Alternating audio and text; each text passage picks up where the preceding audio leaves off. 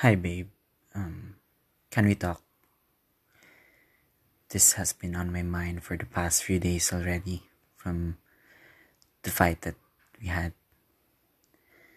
I don't know how to say this, but I think I need some time off.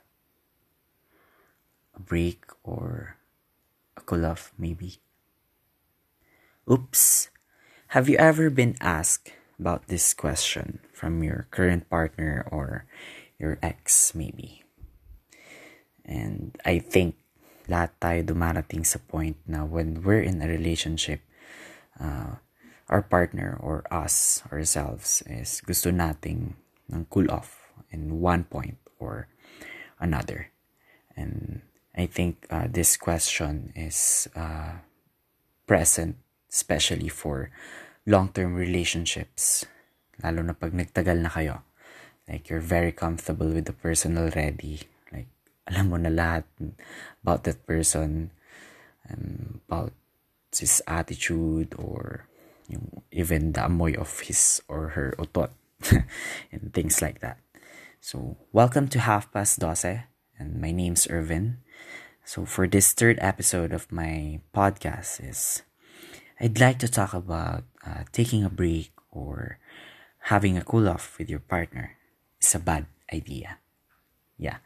So, bad idea. So, these are my personal thoughts and insights kung bakit sa tingin ko pangit or mga reasons ko kung bakit hindi mag-work ang cool off for you and your partner.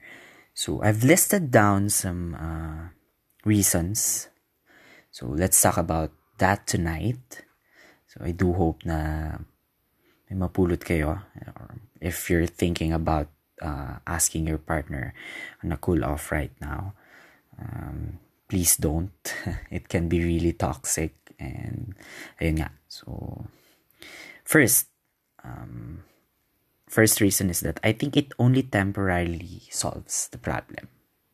Syempre, before you ask your partner about this cool off, there would be a problem muna. Di naman pwedeng you're asking about this question ng trip-trip lang, di ba? But there can be a lot reasons kung bakit mo to hinihingi. Maybe you got into a fight and you tried communicating about it with your partner, pero communication is not working. Or maybe a misunderstanding because you have differences. Syempre, hindi mawawala yun. Or maybe you've fallen out of love. Or maybe nawalan ka ng time. But whatever your reason is for asking this break with your partner, it will not really solve the problem that you had. For example, nawalan na kayo ng spark or nawalan na kayo ng time with each other. So, you're thinking to yourself na maybe having this cool off is a good idea. But really, kung yun nga, nawalan na kayo ng time and nawalan na kayo ng spark, paano mo masasolve yung problem nyo with that? With you asking more time to be alone, hindi mo na bring back yung butterflies and spark that you once had when you started, or that fire that you have kept on reviving, or the fire that kept on going with your love with each other. Or if you had a fight and yun nga, a misunderstanding is kahit trinay nyong mag-communicate about that one, di pa rin siya nag-work, you still need to solve that eventually after that cool off or break that you really wanted. So, yun.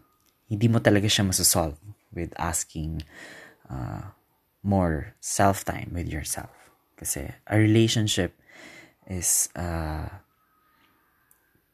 love and a process between two persons. So, with you and yourself, kung mag-isa ka lang na hanapin yung sagot, it won't work.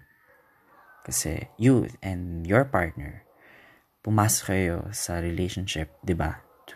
Because you're happy with each other. You somewhat see this person in your future and things like that. Yeah, so that's for number one. Second, on why I think taking a break or asking for a cool off with your partner is a bad idea. I think it can be the first step towards the breakup. Oh, but before that, before asking your partner for the cool off, is ito lang. Kung ayaw mo na sa relationship na yun, or ayaw mo na dun sa tao, ba't ka pa magpapaligoy-ligoy pa and ask for a space? Just to tell yourself na may babalikan ka pa, pag-iisipan mo lang saglit. What if yung sagot mo with yourself is there's a chance na ayaw mo na talaga? Like, kung ayaw mo na, then end it right there and there. Kasi pinapatagal mo pa yung agony ng tao. Kung cool off lang din naman. So, somewhat that person will expect na babalik din to. Gusto lang niya ng space to think about that fight or that problem that you had. Pero, ayun nga, asking this question with your partner, eventually, it will lead to the breakup. So, if that's the point of you asking this question, might as well break mo na lang, di ba? Nanakit ka lang lalo ng tao. And yun nga, with this second na it can be the first step towards the breakup, means that something's not working already or something's not right already. Kasi you want that space, which is for relationships. It doesn't work like that. You have to work it out with your partner. And breakups usually are nag-start siya sa ganito na gusto mo nang or hindi mo na nakikita tong tao na to na maayos pa to and things like that. There. So, for the third one, I think it tends to make communication impossible, which is the very foundation or the very important or most important thing in a relationship, I think, is communication. So, when asking for a cool off, mawawalan kayo lalo ng communication. So, how are you supposed to talk about that problem or that fight and argument that you have kung gusto mo din lang naman ng or hihingi ka din lang ng cool off? What? It can be for a week, 2 weeks, whatever your deal is. Paano nyo lalo pag-uusapan yon? Magkakaroon lalo ng paranoia about this problem that you have na aabot pa ng ganun katagal. And it can be really toxic. It will just cause your partner and yourself sleepless nights or worse, iiyak lang siya thinking, what did I do wrong? Or ano bang nagkulang? And mga bagay na ganon. Yun. Kasi communication talaga eh. You have to talk about everything about your partner. Kung meron mang mali, as much as possible, you'd want to fix that kasi you love the person. And by asking this cool off, mawawalan kayo ng communication and time for that to fix it and to work out that relationship, sorry. So, for the fourth one, I think it creates rooms for doubts. Ayan. Asking this cool off, magda-doubt yung partner mo nga. He or she will start questioning na bakit hindi na siya naayos like before, nung bago pa tayo. Kasi, love is sweet when it's new. But, love is sweeter when it's true.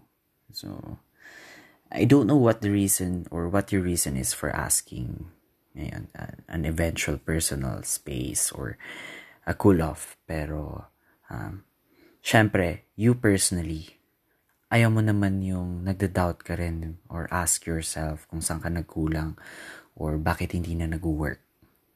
So, might as well not ask this with this question about your partner. Try to work things out.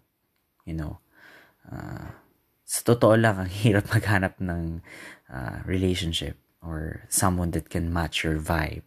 And not just because you have problems. A cool off would be the answer for that.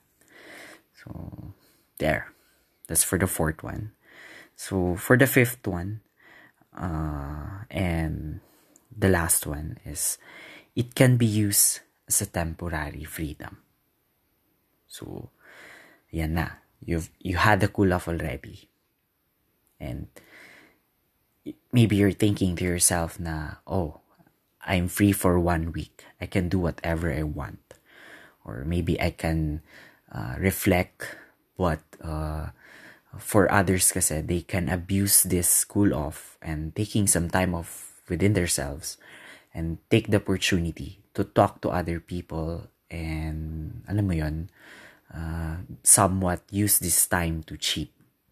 I'm not saying that's your goal, pero that temporary freedom that you're asking, it can be used to things like that. Which is, ayun nga, just like on the previous one that I mentioned,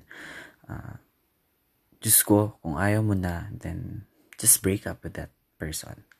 Munang patagalin yung agony niya. There. So, these are my personal thoughts and insights on why I think taking a break or a cool off with your partner is a bad idea. I know it can work din naman for others, but I think it can take a certain amount of maturity and trust. Pero if you're still starting tapos cool off na agad, bro, that's a red flag. Wag na lang. Kung hindi ka man naman ready with the commitment, stop hurting that person any longer.